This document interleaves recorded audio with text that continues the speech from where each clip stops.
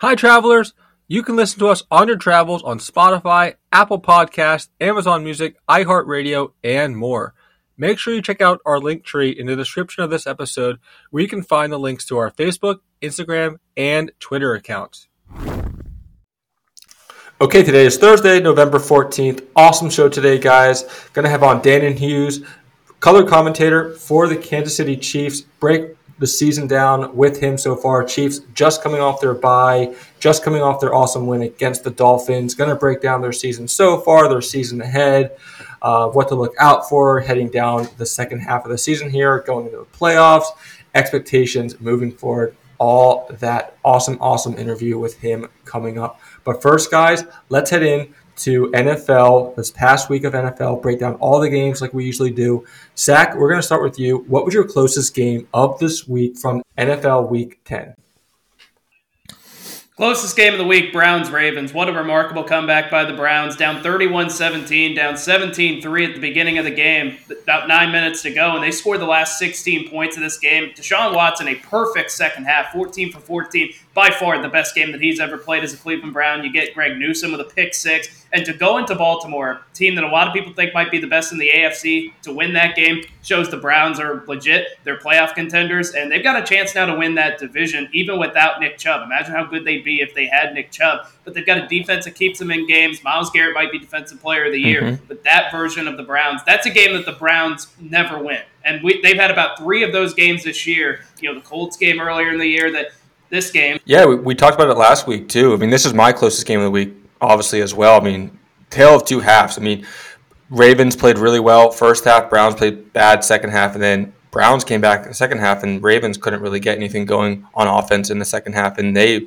struggled to keep the Browns from scoring as well. We talked about it last week, though. I mean, Deshaun Watson played really well the week prior, and I was really interested in seeing how he was going to come back this game and continue his momentum from the week prior. But yeah, like you said, Zach, a perfected second half led the Browns back to an awesome win against the Ravens for a last-second field goal there. Browns scored on every offensive drive in the second half. Defense for the Ravens not stepping up at all. Ravens, even the offense struggled in the second half. So I mean, definitely just an awesome game. Ravens run game may have just gotten better though. I mean, they have an undrafted rookie running back, Keaton Mitchell. He scored from 39 out on his first carry of the game. That gave the momentum for the Ravens, like I said, starting off in the first half. But other than that, guys, they just tale of two halves. Good for the Browns. Excited to see Deshaun Watson's momentum continuing from the second half, and we'll kind of see what the Browns can do. Like you said, Zach, going down the stretch here. Justin, was this also your closest game of the week? Yeah, it was. Browns-Ravens, obviously. I mean, what a comeback by the Browns, and the Ravens, I mean, the tough loss for them, and the Browns basically creep up in the AFC North with the Steelers, who also won against the Packers, and then the Bengals losing a very interesting week for the AFC and the AFC North in general. Really, the AFC in general as well, because there's parity in the AFC, and it's up in the air right now. Yeah, I was impressed by how well Browns were able to come back from this game. I mean, Kyle Hamilton intercepting Deshaun Watson on the very first drive of the game. Browns, like we said, they struggled majorly in the first half. Had a really bad opening to the game, but being able to really recoup themselves and give probably one of the best teams, if not the best team in the AFC, a run for their money in the second half. It was awesome to see, and I want to see if they can continue this momentum going into the next week. Most intriguing storyline. Zach, what was your most intriguing storyline? I think the 49ers are fine. They lost 3 in a row. They had a bye week, and this is a big game for them going into Jacksonville against a really good Jaguars team, and they made them look like mincemeat in this game. This is the version of the 49ers that might be the best team in the NFL. They ran the ball consistently. Christian McCaffrey had his touchdown streak in, but outside of that, it was pretty much a perfect day for this team. Brock Purdy played well. Deebo Samuel scored. George Kittle scored. But the defense forcing 5 turnovers and making Trevor Lawrence look awful in this game. That's what the 49ers are built to do. And now you've got Chase Young and Nick Bosa on that defensive line. They are going to get after the quarterback. The 49ers' problems are fixed. And as far as the Jaguars are concerned, maybe this is the kind of game that shows that they're very good, maybe a step behind some of the top teams in the AFC. Yeah, no, great game for the 49ers. Niners had an absolute field day with the defense for the Jaguars. McCaffrey didn't score. His streak does come to an end, his touchdown streak at 17 games, but they didn't need it. I mean, Kittle came out, had a big day. He finished the game with three receptions for 114 yards and a touchdown. Purdy played really well. I mean, he's been struggling the last 3 games, but he came out and played really well. Just shy of 300 total passing yards with 3 touchdowns as well.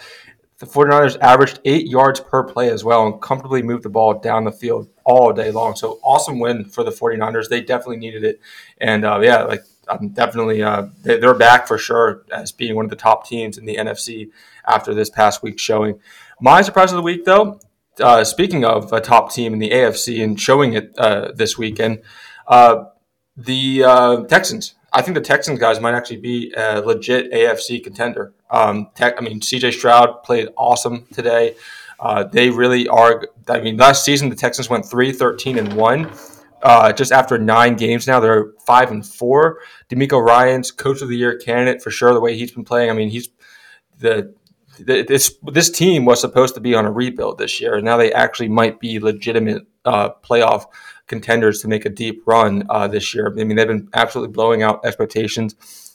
Stroud, I mean, he protects the ball so well. Virtually has 0 turnovers on the year, only 2 turnovers on the entire year for Stroud. Being a rookie, that's absolutely amazing. They find out ways to close out close games. They have won 2 straight games that came down to the final drive.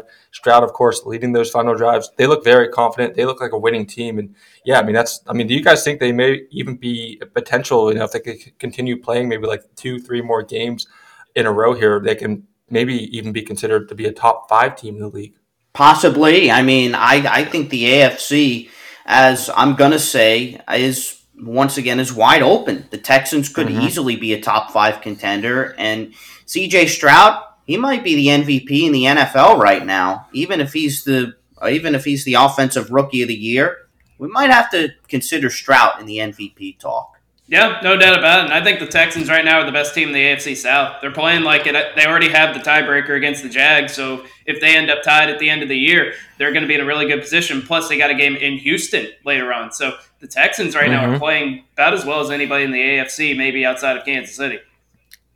But again, I mean, it's Stroud's ability to just protect the ball. I mean, a lot of rookie quarterbacks struggle, with turnovers when they first start. And Stroud, I mean, he's so composed. He knows when to take shots downfield, and he knows when to throw the ball away. I mean, on the season, 2,600, just a little bit over 2,600 total yards, 15 touchdowns with only 2 interceptions. Like I said, I mean, he also rushed for two touchdowns as well. I mean, he's playing absolutely amazing. D'Amico Ryans seriously should be, if not already, in Coach of the Year consideration. Having Stroud helps a ton, but obviously, like he's absolutely amazing what he's been able to do with this team, and he definitely should be in the Defensive Player or Coach of the Year category. I mean, Justin, what is your intriguing storyline from this past weekend? Most intriguing storyline, both the Ravens and the Jaguars. What happened to them? I mean, they could definitely be top contenders in the AFC, but it's one of those weeks again, and that's why the NFL's a week-to-week league. But the Ravens and the Jaguars might not be at the top of the AFC right now.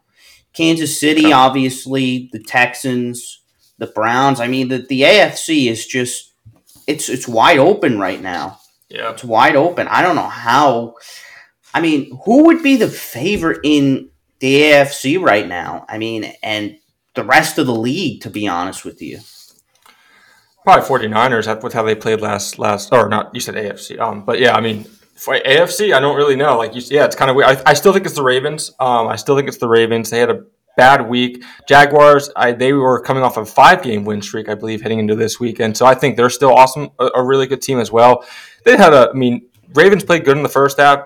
Jaguars played pretty bad all game, really. But I do think they're going to have a bounce back game or a bounce back week next week. I mean, Browns still. Ravens struggled against an elite defensive team in the Browns. I think they'll be fine. And then Jaguars, like I said, it's hard to win 6 games in a row in the NFL. They just had an off week as well. I still think Ravens and the Jags are probably the 2 top teams in the AFC right now. Let's move on to surprise of the week. Zach, what is your surprise of the It's week? the Texans going to Cincinnati and beating the Bengals. And it's not just how well C.J. Stroud played. It's that Noah Brown, who's been in the league for about 7 years or so. This is the first time he's really been an impact player. Back-to-back games over 100 yards. And Devin Singletary, I was thinking about Dameon Pierce, but Devin Singletary replacing Dameon Pierce had a really good game running the football. And the Texans are one of the worst rushing teams in the league, but if they can run like that, they can play with anybody. The offensive line's been banged up all year, and the fact that C.J. Stroud is still doing this is very impressive. There's no doubt about it. He's the offensive rookie of the year, could be the MVP of the league, and I'm sure the Carolina Panthers have some second thoughts about taking Bryce Young over C.J. Stroud. Hopefully that's not a Sam Bowie over Michael Jordan thing for them, but the Texans beating a very good Bengals team that was starting to hit their stride.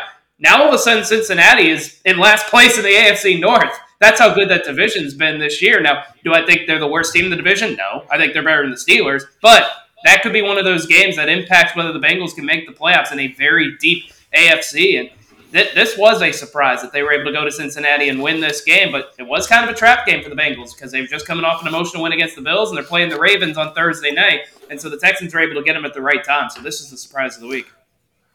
Yeah, I mean, Bengals aren't going to be able to recoup from their bad start to the season. Not with how close the AFC is, unfortunately. The start of that season is going to end up killing the Bengals because Ravens again are going to bounce back. Steelers are somehow 6-3 in the division. I don't think that's going to really continue, but yeah, I mean that's ultimately going to end up killing them. How they started the season, Cincinnati, because I think they're still a very, very good team. But their division, especially, is just too competitive. It's gonna prevent them from probably maybe even making the playoffs this year.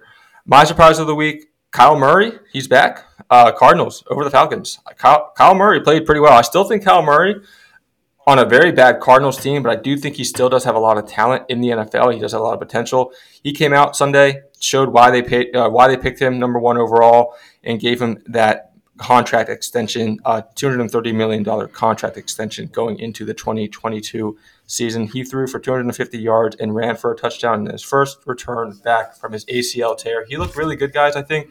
Falcons, pretty bad team, all things considered, but definitely was a nice return game for Kyle Murray. His mobility was on display early. He avoided a sack on the first drive, or not the drive, but the first, possession that they had. He ran overall for 33 rushing yards on the day. Cardinals had a 1-13 record over the span of time that Murray was inactive, and now he does return. Cardinals, obviously, their season's over. They're not going to make the playoffs, but it still is nice to see Murray back, especially considering if they can make momentum going into next year. Heineken and Ritter were absolutely terrible for Atlanta. They only combined for 70 total passing yards, both of them. Heineke and Ritter combined didn't even eclipse 75 passing yards. Luckily, their run game kept them in this game. Bijan Robinson finally getting more touches, 95 total yards on the day with 1 touchdown and 22 carries. Atlanta is now on a 4-game losing streak, which is a shame because the NFC South is still pretty open for the taking. And if there was going to be a year that could make the playoffs, it would be this year because, like I said, Saints are struggling, and the whole division in general is just playing pretty poorly, and it's still wide open. So it's a shame that they're playing as bad. But I did like seeing their run game. I think I saw they had total rushing yards was over close to 180 or something like that. Very just under 200. So definitely keep that going. I've been saying that all year they have to continue to run the ball, Atlanta, and I although in a loss, I am happy that I saw them running the ball more in this game, especially given Bijan Robinson more touches, which is what everyone has been clamoring for this whole time. Justin, what was your surprise of the week? Surprise of the week, I'm going to go Texans-Bengals again. C.J. Stroud has the Texans back on the map, and the Bengals, as I say, surprising loss. Tyler Boyd almost won the game for the Bengals, basically. Had he caught that touchdown, they probably would have beaten the Texans. Yeah, definitely. Shootout of the week. Zach, what was your shootout of the week? My shootout of the week was definitely the Lions-Chargers game. Back and forth, back and forth. I don't know if there were any stops in the second half. I think the Chargers scored on 6 consecutive drives. Justin Herbert played phenomenal in this game. 4 touchdown passes, 323 yards. Certainly can't put this game on him. But on the other side, Jahmyr Gibbs, David Montgomery, that's the 1-2 tandem the Lions have been waiting for all year. David Montgomery had the long touchdown run. Jahmyr Gibbs with 2 touchdowns himself.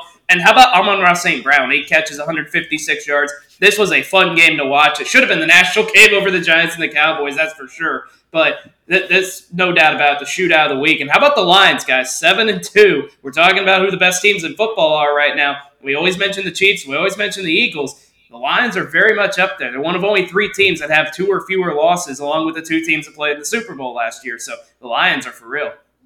They're not far behind, that's for sure. I mean, the Lions, I think it's time to start considering them as a top 5 team, maybe even a top 3 team in the NFL, probably in the NFC as well.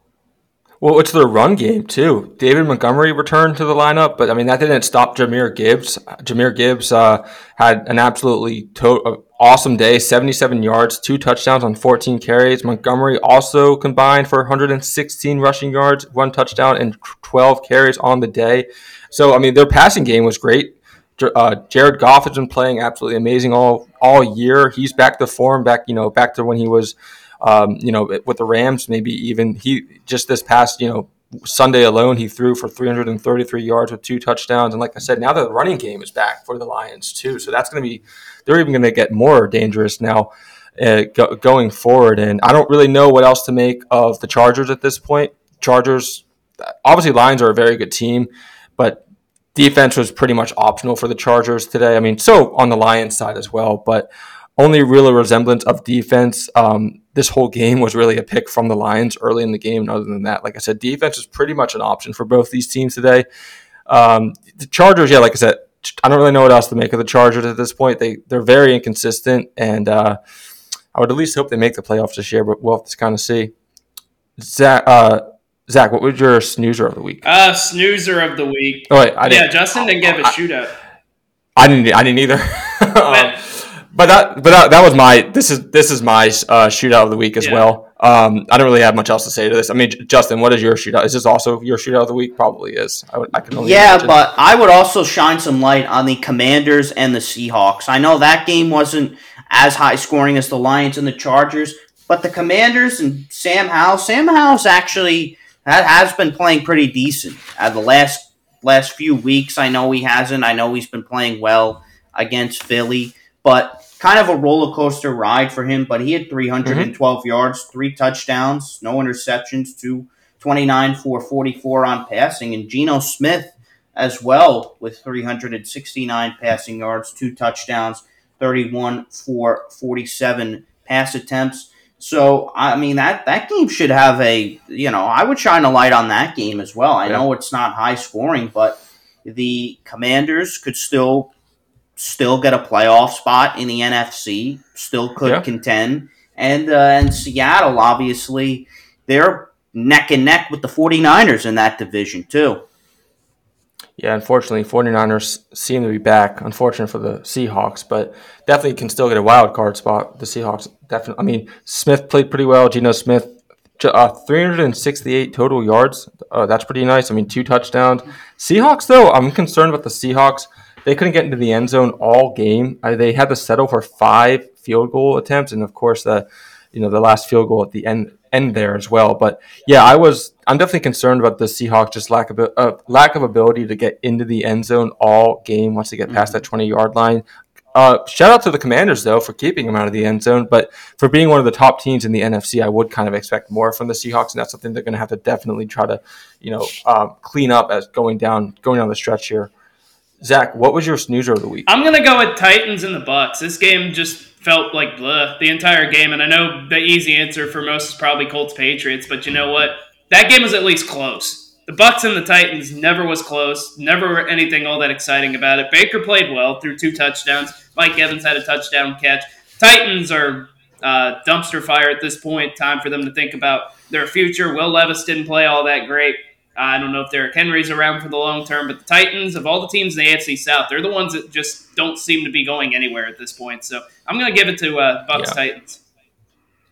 Yeah, Titans were playing from behind virtually the entire game. Couldn't really establish any run game. I mean, like you said, Zach, Derrick Henry only had 24 yards the entire game. Bucks defense played really good too. Zach Levis 4 times and intercepted him once, and didn't even allow them in the end zone 1 time. Didn't even, no touchdowns for the Titans this whole game. So definitely, domination by the Buccaneers. Or Buccaneers are not even that much of a good team. So Titans have to figure something out going down the stretch here, like you said, Zach. My snoozer of the week. I mean, there's definitely other games you can choose from. I'm going to go with Jets Raiders Sunday Night Football. Zach Wilson should never be leading anything, let alone rushing yards. Breece Hall only had 28 yards on the ground. Zach Wilson, like I said, led the team, ironically, with 54 rushing yards. Zach Wilson, Aiden O'Connell, QB battle. I don't know what else do you expect? Game was definitely a snoozer. Zach Wilson, he led led the team in rushing yards and led the game in passing yards. And whenever that happens, it's not going to be a good game. This game was just pretty much a snoozer from the beginning. New York had opportunities for sure. The Jets had opportunities at the end of the game to win this game, but all three of their scoring drives in the second half were interrupted by penalties. And so Jets, like I said, enter the game last in the league, converting red zone opportunities into touchdowns with only with like a fourth of the time, 23.8%. And only one drive, like I said, actually got into the end zone all game. So very, very boring. Just not even good defense, just very bad offense altogether. And it was a pretty bad game for Sunday Night Football. Justin, what was your snoozer of the week? I'm gonna go Jets Raiders. First of all, that intro before the game, that's why they didn't flex the game out, because they wanted to. They thought it was not a little nice thing to do for whatever this movie was, Heidi or whatever it's called, that was released 50 years ago. During that game, and they stopped the Jets and the Raiders. I mean, what are you doing? What is NBC doing?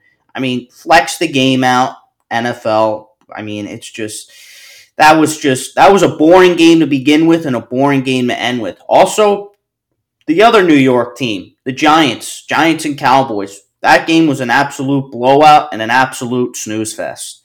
Both teams there in New York with snooze fest this week. The Jets obviously losing the close one, and the Giants getting completely blown out by the Cowboys. Both of those games are pretty much my snoozer of the week here. Yeah. I mean, at least Cowboys had offense, but it was so lopsided. That's what made it such a snoozer. I mean, unfair. It basically was an unfair fight right from the beginning. Fresh off a loss to the Eagles, Cowboys wanted revenge, and basically the Giants were the punching bags. Giants averaged 1.2 yards per play in the first half, and Cowboys averaged 8.8 yards per play in the first half. So go figure, do the math. It never was a fair fight, and it was a pretty bad game. No one expected the Giants to even be competitive. Did you see the final yardage total? No. 640 to 172. That's almost 500 yards in an NFL game. You usually see that when Alabama's playing FCS Southeast or something like that. When was the Broncos? I mean, I look at the Broncos, and when the Dolphins played the Broncos, I'm trying to see what that was. They set the yardage record, I believe, in that game. On that game, yeah, because I know Miami had 376. Oh yeah, 726 yards.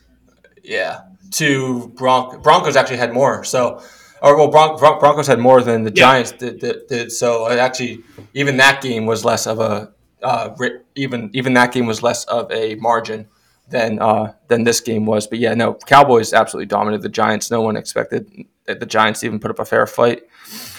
What did we miss? Saints Vikings. Yeah, I don't think we touched on Josh Dobbs. Might be the guy in Minnesota.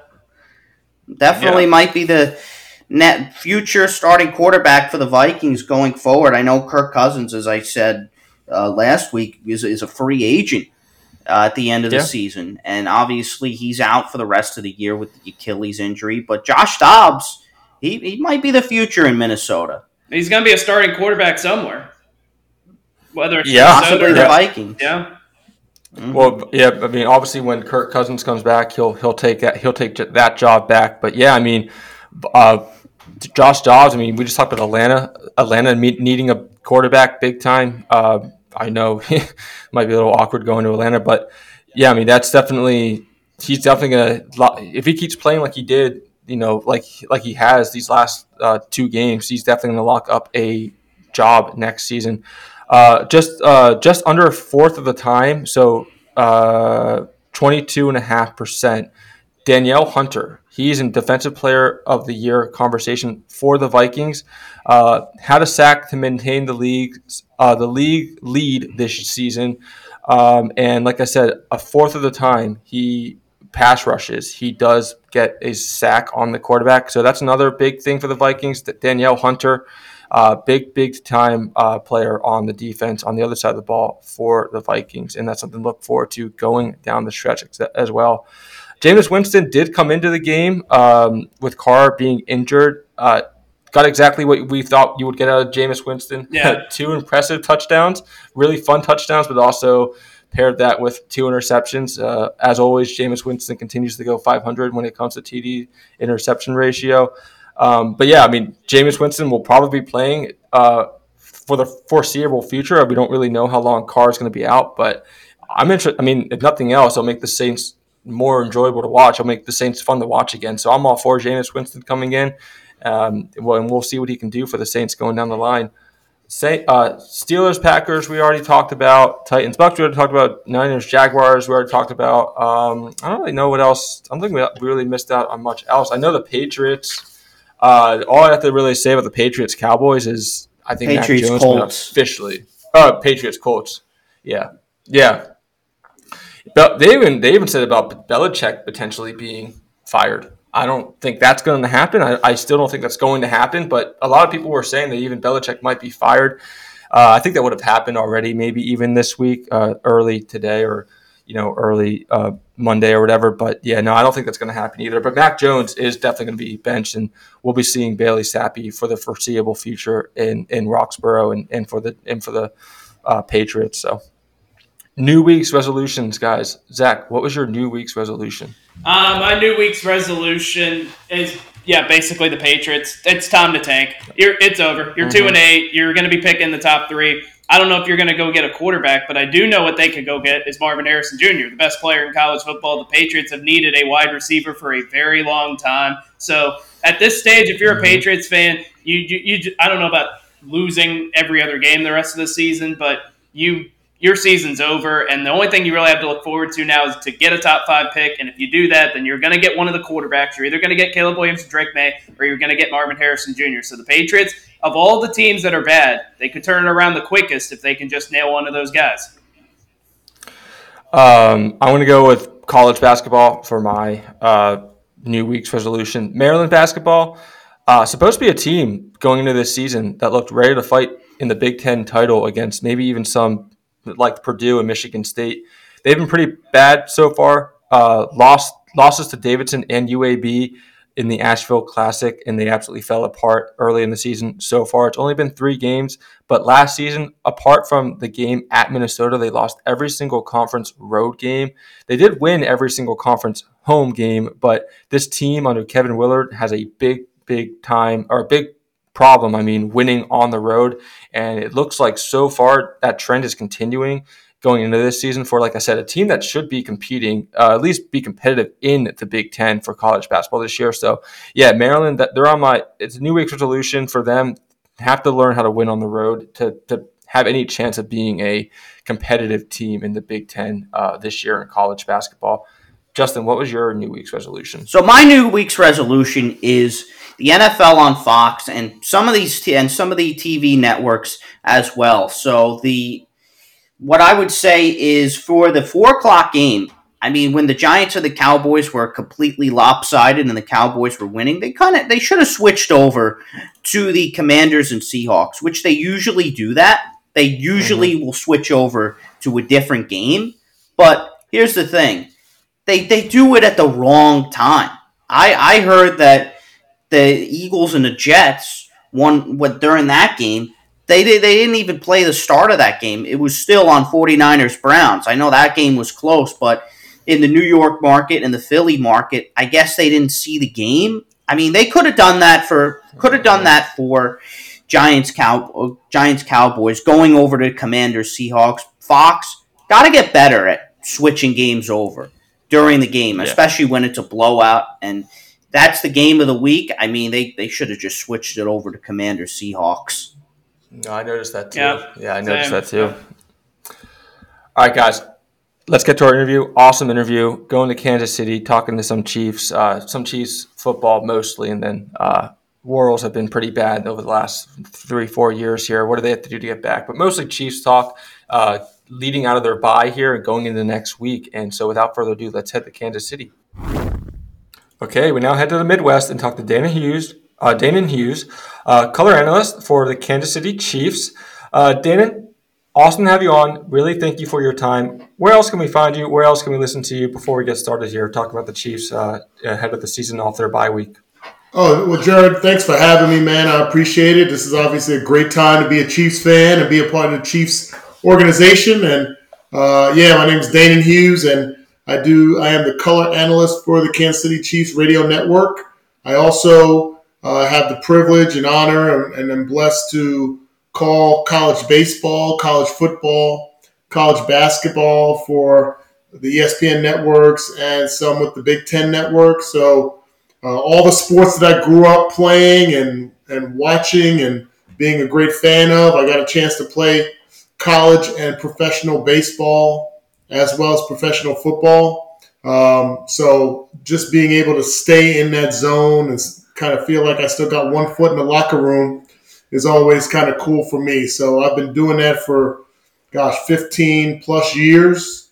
To my knowledge, I am the only analyst that broadcasts games for all four major sports, which is pretty unique when you consider most times the analyst is he specializes in just the one sport that he played. So I've been fortunate that those networks have given me a platform to stay connected to all three sports on the college level.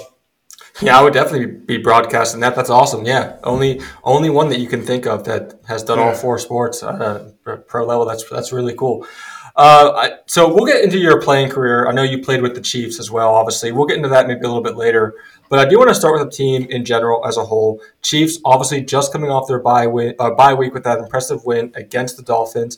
Some people still think the Chiefs' offense, though, looks a little off. I mean, it's very similar to the Eagles right now, Eagles being the best team record-wise, anyhow, in the NFL.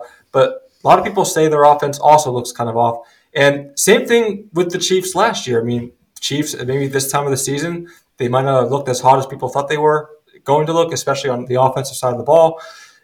Wide receivers kind of a big issue for the Chiefs right now. But what do you say about the people out there that are saying the Chiefs' offense just doesn't look as top-notch as it should be, and this might be a problem down the stretch? Like, what do you say to those people heading into the next Just wait. I say just wait.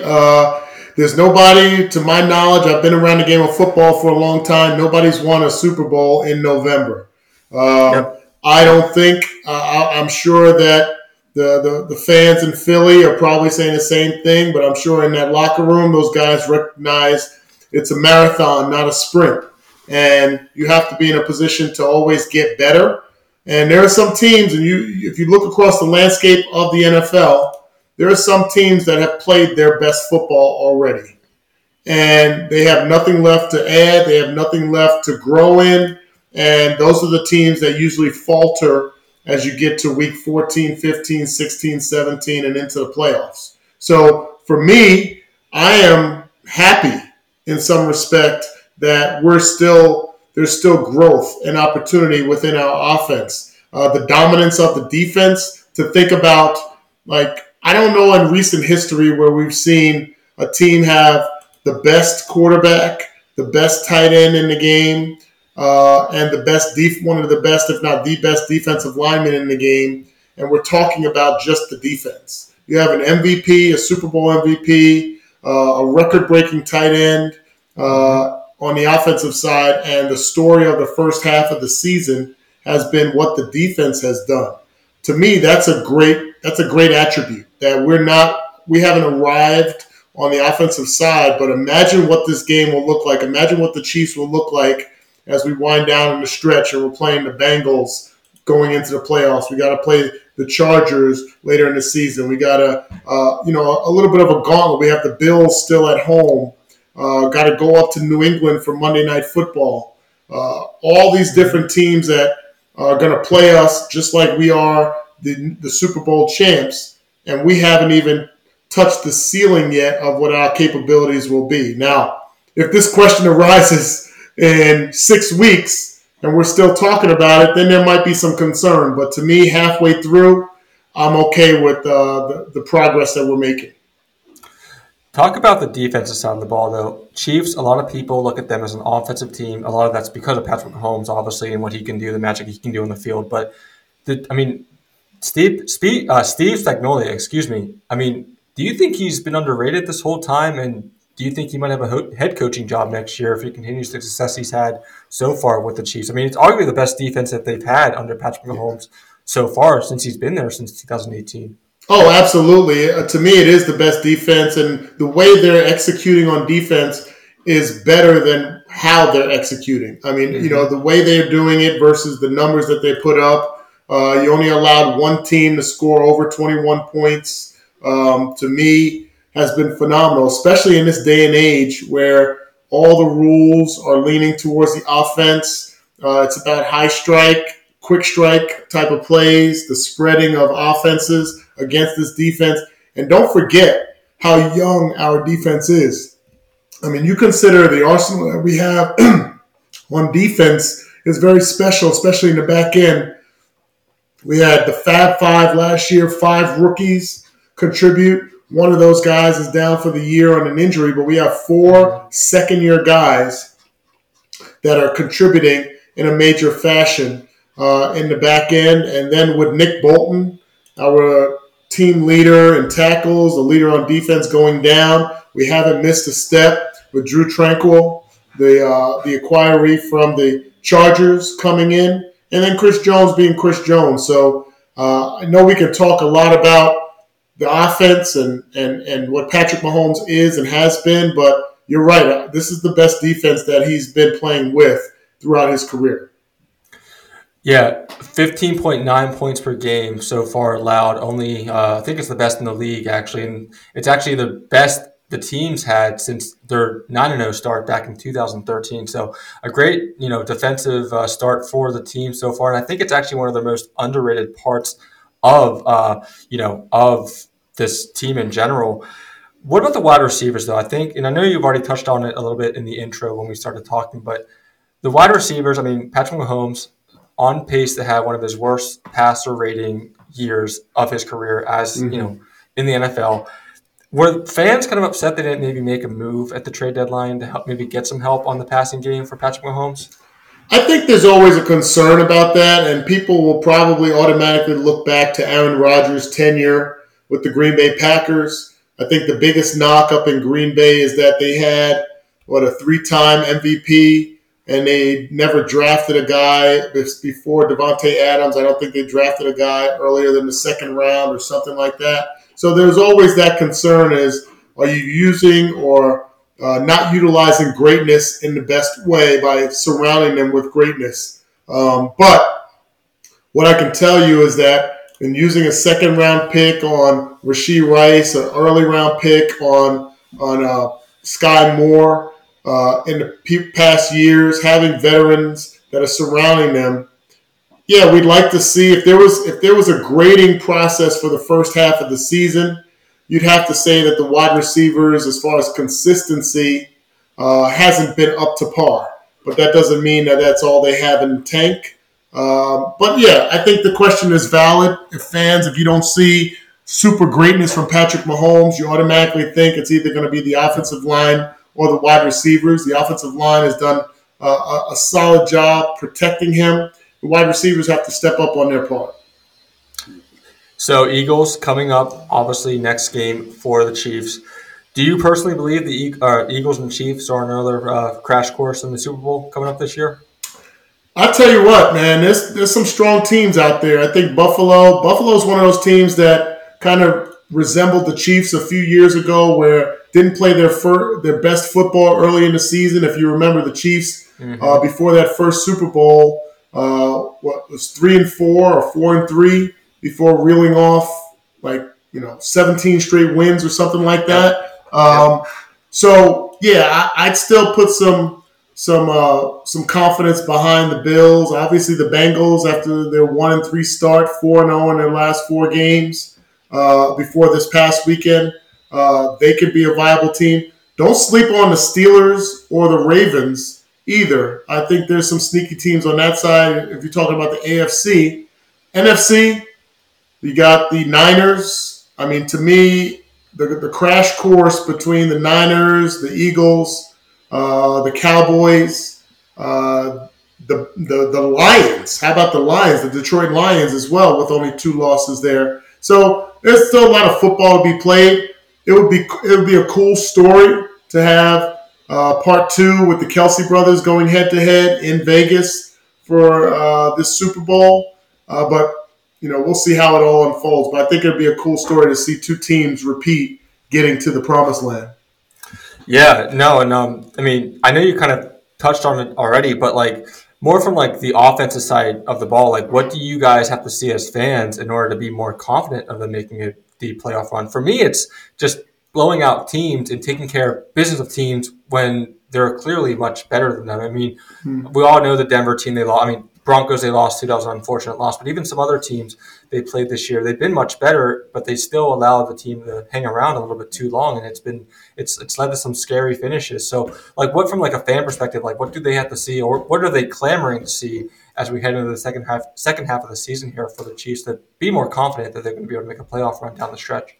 So I think what a lot of fans fail to realize in the NFL is the true parity that goes on in the NFL. That I think our minds kind of gravitate towards high school and college football. And if you see Alabama State play Alabama and you think that one team is significantly better than another, they're going to blow them out. And that happens on the college level. That happens on the high school level. Very rarely does it happen in the NFL. So if you look over the course of Patrick Mahomes' career, like he's probably one of the leaders during that tenure or any stretch of 6 years of winning close games. There's an art to learning how to win close games and knowing how to win close games versus not knowing how to win close games. You look at the Chargers, a team that has routinely over years, whether it was Phillip Rivers or now Justin Herbert, routinely have figured out how to lose close games. Patrick Mahomes, like to me, that's not a knock. Yeah, everybody would love if you're at GEHA Field at Arrowhead Stadium Monday night against the Eagles coming up. Everybody would love for that to be a blowout. But the fact remains is that Patrick Mahomes is going to be an architect of a team, a leader of a team that's going to figure out ways to win, and he's done that throughout his career. So I don't necessarily think that blowing out teams during a regular season automatically equates to Super Bowl champion-esque football. I think we saw that. The one team that I can think maybe was close to that was the Tom Brady team that only lost 1 game, that went the entire regular season undefeated. But they got to the Super Bowl, and guess what? They lost. So it's not necessarily a recipe for success. What I want is a team that's competitive, that when it comes down to the last couple of series of the game, we know how to seal the deal. And that's what we've seen with the Chiefs. So I don't expect anything different. Of course, if you run into a juggernaut like the Bengals last 2 years ago where we lost to them in the AFC Championship, like you don't want to see that happen. But at the same time, I don't think if we're fully healthy, I don't care how good other teams are playing. If we're fully healthy in January, I'm not sure many teams want to play us, especially if they have to come to Arrowhead for the 6th straight year. Are fans concerned about the potential of maybe teams figuring out how to lock down Travis Kelce? I mean, I'm sure you talk about Travis Kelce at length. I don't want to beat a dead horse, but I mean, he has over, I think I saw on The Athletic or something, I think it's like a fourth of the team's catches, almost a fourth of the receiving yards on, the offensive side of the ball too. I mean, I'm not going to bring up Swift. I don't want to talk about Taylor Swift. I mean, neither of us do at this point. But, I mean, what I will ask you, though, are fans concerned about teams maybe finding a way to lock him down? Because, like we said already in this interview, I mean, other receivers for the Chiefs have been struggling. So if they find a way to lock him down, or God forbid he gets an injury, I mean, just describe that. I mean, what are the fans thinking just about how vital Travis Kelce is and, their chances of going far, their success in going far? Well, make no mistake about it, his durability has been exceptional. throughout his entire career. The fact that he missed that first game against the Detroit Lions, to me, was a huge factor in our inability to win that game. But his durability is huge. But I'd contend that every team in the NFL who has a superstar player, whether it's a defensive lineman, a linebacker, a wide receiver, or a tight end, or even a running back, you don't want to lose that player. You look at the Minnesota Vikings, the fact that what they've been able to do over the past couple of weeks with Josh Dobbs without Justin Jefferson is amazing. But when Justin Jefferson went down, there was a lot of concern. So I feel like we could be a team. We've shown it with Noah Gray as a backup tight end, with the elevation of Rashee Rice on our offense. To me, we can still be as a complete team. May not be as potent when you lose the best tight end to ever play the game. But I feel confident in our entire team. I think the team does as well. But, there's going to be a time. I mean, everybody gets old. Age is undefeated. There's going to be a time where Travis Kelce, his availability, his potence is going to be questioned, is going to be negated just a bit. That's where the rest of the team has to rally around it. So who's the team? Who are people most afraid of, though, going into the playoffs? I know you've already said teams to look out for, both on the NFC and AFC side, but who's a team right now that, whether it be the first round of the playoffs, if they don't get the bye, wild card matchup, like who is the team that the fans are saying, like, God, no, we do not want to see you because we have either a bad matchup, they're better than their records say? I mean, what is that team so far for the Chiefs right now? Yeah, I think it's probably divided amongst the fan base in the Chiefs kingdom. We will have had played on the AFC side. We will obviously play within our division, but we will have already played Miami, like you said. We have the Bills. We have the Bengals coming up. Like, those three teams are headed towards that playoff zone. To beat a team twice in a season is tough.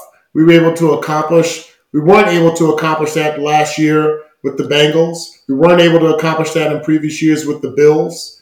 So to have that be the onus on our shoulders could be a tough battle. Plus, maybe here, like, there are people that maybe are tired of those matchups, maybe want to see something different.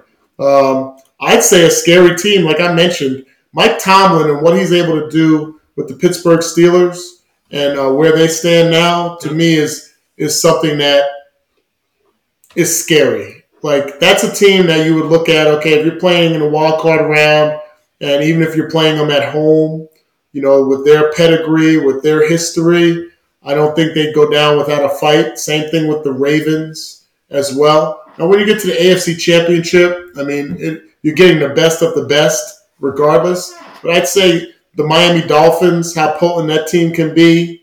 Not many teams are going to hold them to 14 points. Mm-hmm. So you have to believe that they'd be better a second time around. So maybe those three teams are the ones that come out to me.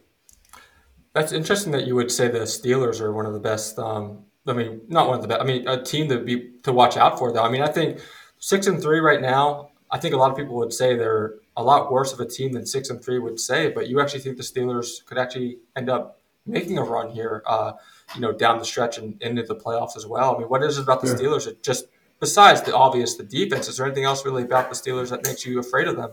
Well, I think one, to me, when you have a coach that has had the success of Mike Tomlin, mm-hmm. and now you are adding in the success on the field, 6 wins at this point is pretty darn good.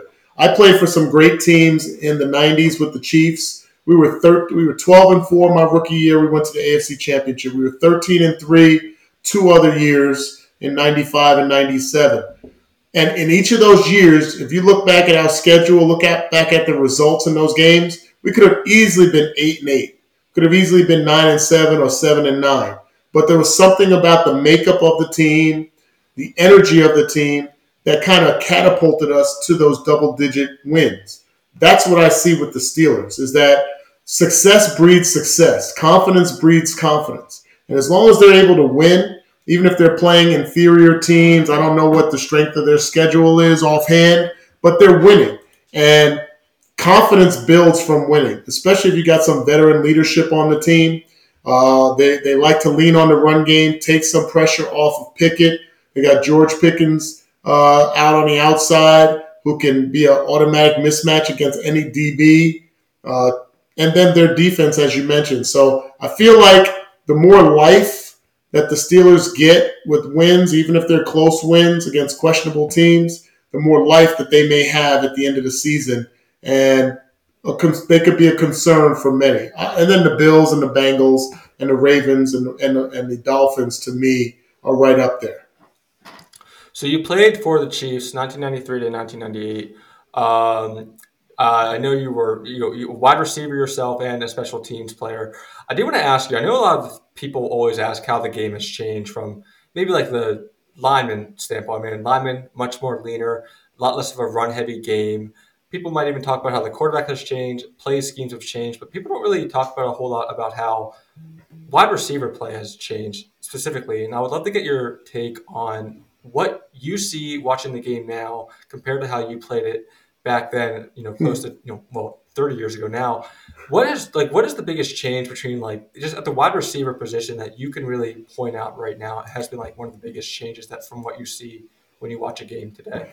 So it's funny because the way I would answer that question is I would tell all the viewers, the listeners, close your eyes and think about running a slant route with Steve Atwater, Ronnie Lott, Eddie Robinson, Smith from the Denver Broncos, all these 250-pound safeties that the rules were not geared towards them backing off of us or hitting us in the strike zone. They were going to decapitate us. And now you have a whole different game. Now, maybe the speed is different now, but I would love to play as a wide receiver to know that I could go across the middle and I'm going to be protected.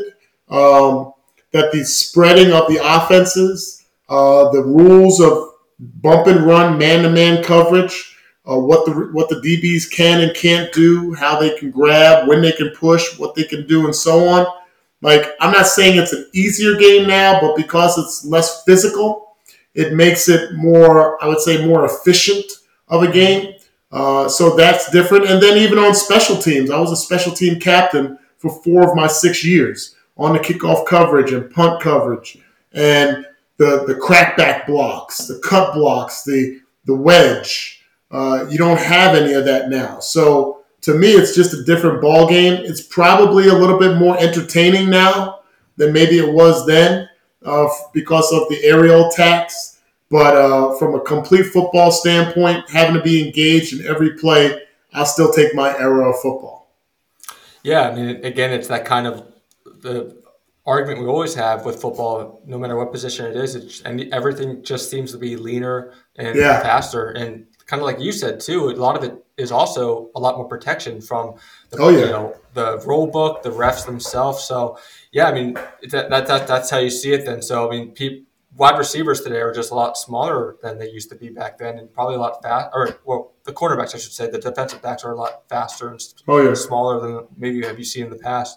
I bet you would have loved to have that protection back in the day, though. Oh, yeah. But speaking of which, though, I mean, I know you were a special teams captain as well, which you just alluded to. I do want to get your take on the kickoff. Do you think the kickoff will be something that will be done away with in the next 2 to 3 years? Now, I know they've been talking about it already, but haven't really seen any action taken on that as of yet. What are your personal thoughts? I hate the new rules. I mean, if there's any one particular rule that I really hate, that's probably one. I think the excitement of a kickoff coverage. I understand the health, the propensity of concussions and serious injury. To think about the dynamic of running full speed down the field for 40 to 60 yards at a full speed clip with other guys running at a 10 to 30 yard full speed towards you and the collisions that happen.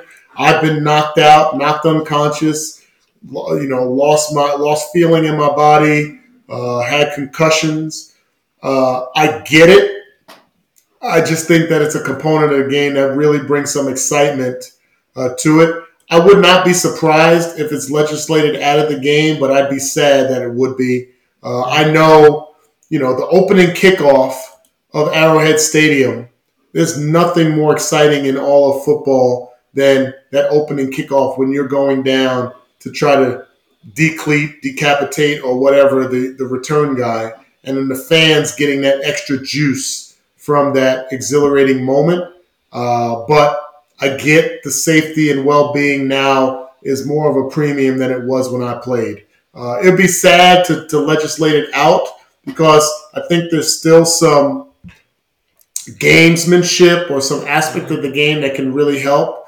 If you're trying to squib kick, a team needs a jolt. They're down by 2 scores and just are about to receive the ball with 2 minutes 30 seconds left, maybe taking a chance. How about if you are down by 4 points with 3 seconds left?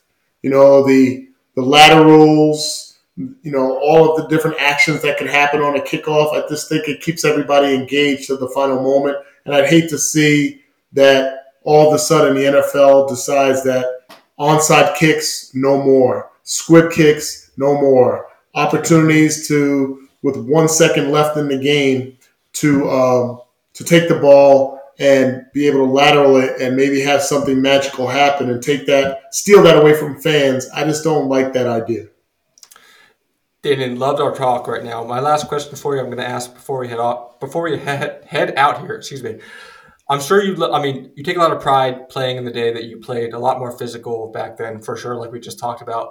What are your thoughts, though, on the state in general on the foul calling? I mean, the foul calling, a lot of people would argue, has gotten out of hand. It's ruined games, it's ruined even some games. So just overall, because obviously, like we just said, back in the day, you had less foul calls. It was a lot less protection for players back then. So what are your overall thoughts just on the foul calling today? I mean, the state of it all, like how it seems like it's very wish-washy sometimes. It doesn't really seem to be like a clear cut what a foul is, what a foul isn't. So like just in general, like I'm sure you love the protection for the players, but at the same time, it can really take away from the game. And is that how you feel yourself on your side of things? Yeah, I think that, anytime you try to make adjustments in any league, there's knee-jerk reactions to it. I don't like some of the foul calls, specifically hits on quarterback.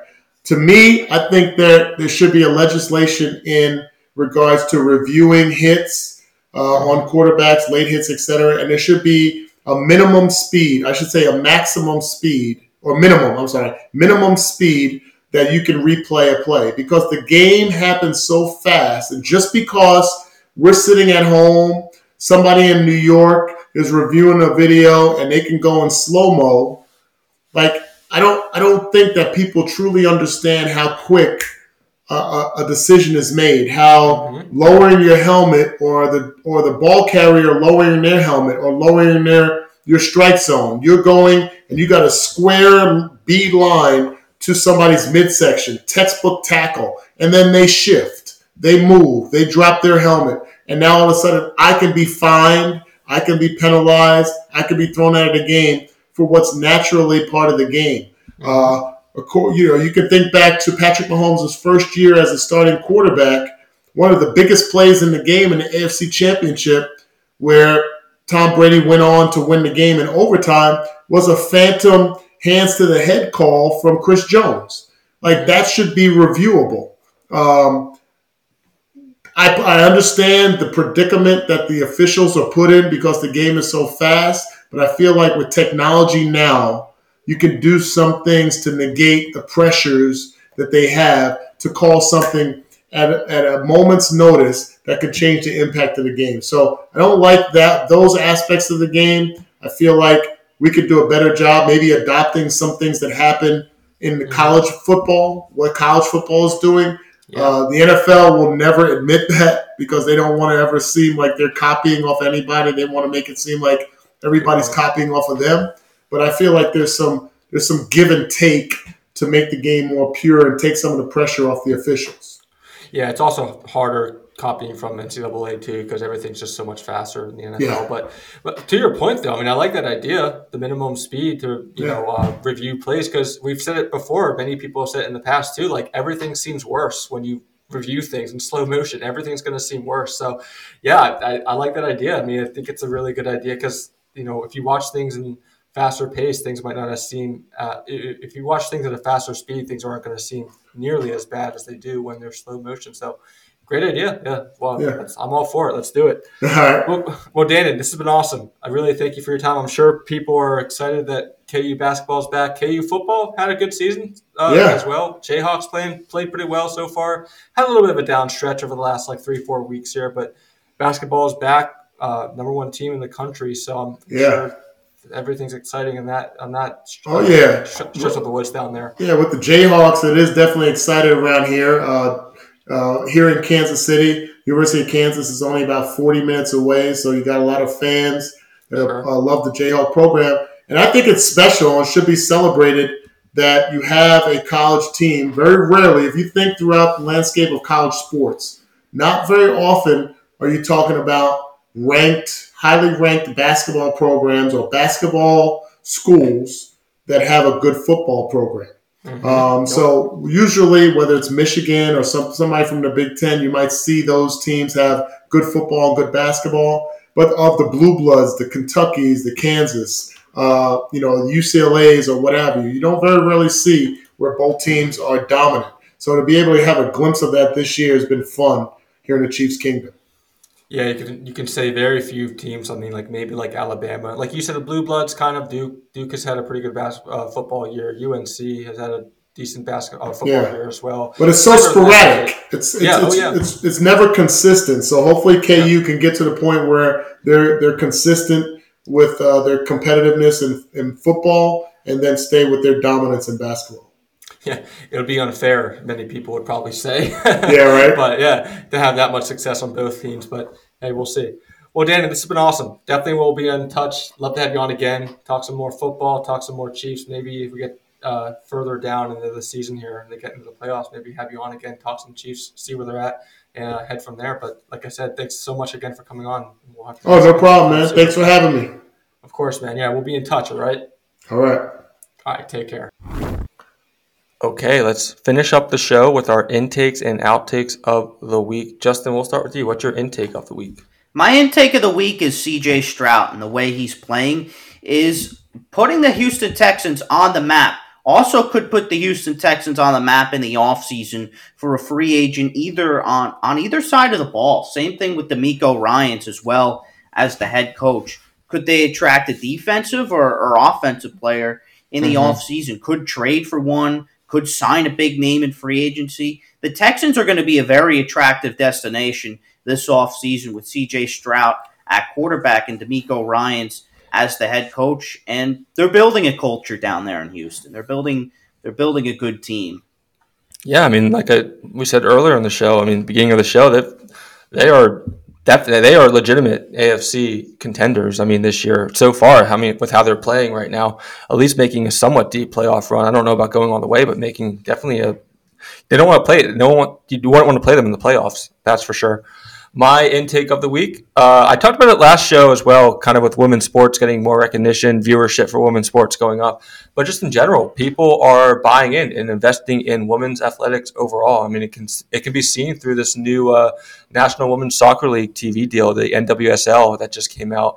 $240 million over the next 4 years, according to ESPN. Massive increase from the 3-year, $4.5 million agreement that was previously in place with CBS. This new deal is in line with ESPN, CBS, Prime, and Scripps. So, $240 million to $4.5 million. You do the math, what a percent increase that is. But, earlier this year, the commissioner, Jessica Berman, reported that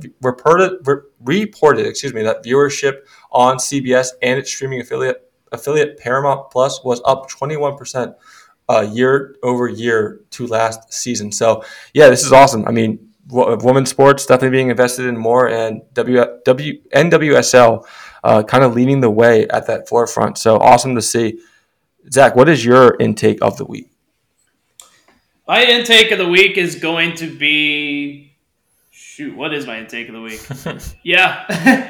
My intake of the week is the fact that the greatest job in the world is fired football coach. Jimbo Fisher getting paid $75 million to not work. Isn't that what we all should strive to do? But Jimbo Fisher, it never worked at Texas A&M. He was there for 6 years. He got paid more than any coach in America, and the results just weren't there. Never developed a quarterback after being thought of as a quarterback whisperer when he was at Florida State, when he had E.J. Manuel and Jameis Winston and Christian Ponder and turned them all into first-round picks. And it never happened at Texas A&M. Kellen Mond was the only decent quarterback he ever had, and he was a fifth-round pick or something like that.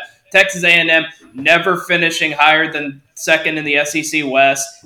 Never really all that close to playoff contention except for the COVID year in 2020. Just a failed coaching job, and if not for the outrageous amount of money, this probably should have happened a couple of years ago. But yeah, they did a top 5 buyouts of all time, and the next 4 guys total is less than Jimbo Fisher himself. Yeah. So nice to have oil money, and we should all strive to be a fire football coach. Yeah, I mean, it's not just him, though. I mean, the whole program, Texas A&M program, has structural issues involved with it. I mean, it's not just Jimbo Fisher. He's going to be making $7 million a year until 2031, which is, like you said, Zach, that's what you should dream for. That's what you should shoot for. I mean, he's going to basically be making, like I said, way more than anyone else in the country does for pretty much sitting around doing nothing. This is empty money, though, that could be used for, better coordinators and just kind of fixing up the structural integrity of that program in general. I know they have a lot of money, but still, I mean, it is just wasted money in general. But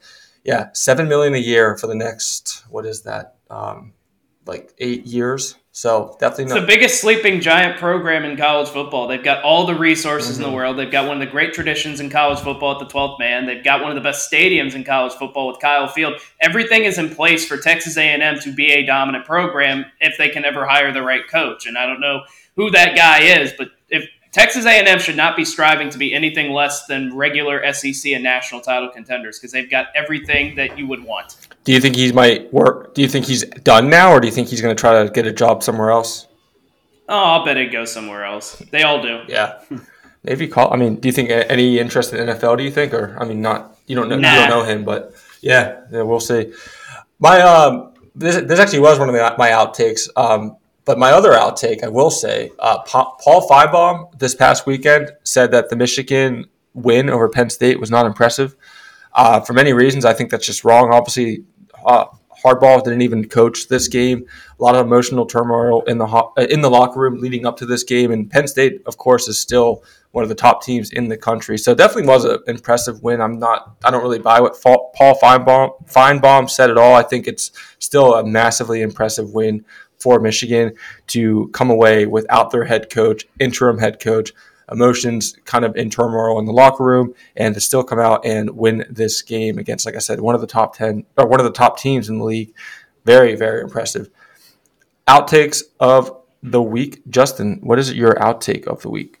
My outtake of the week is James Franklin everybody's saying that he is a top 5 coach in college football. He's not.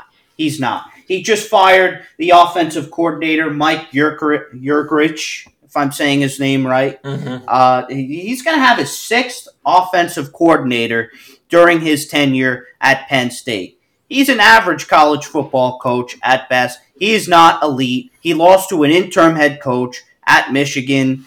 I mean, with Harbaugh out, obviously, you got to win those games. He can't win those games. And now he's on his 6th different offensive coordinator. James Franklin is an overrated coach in college football.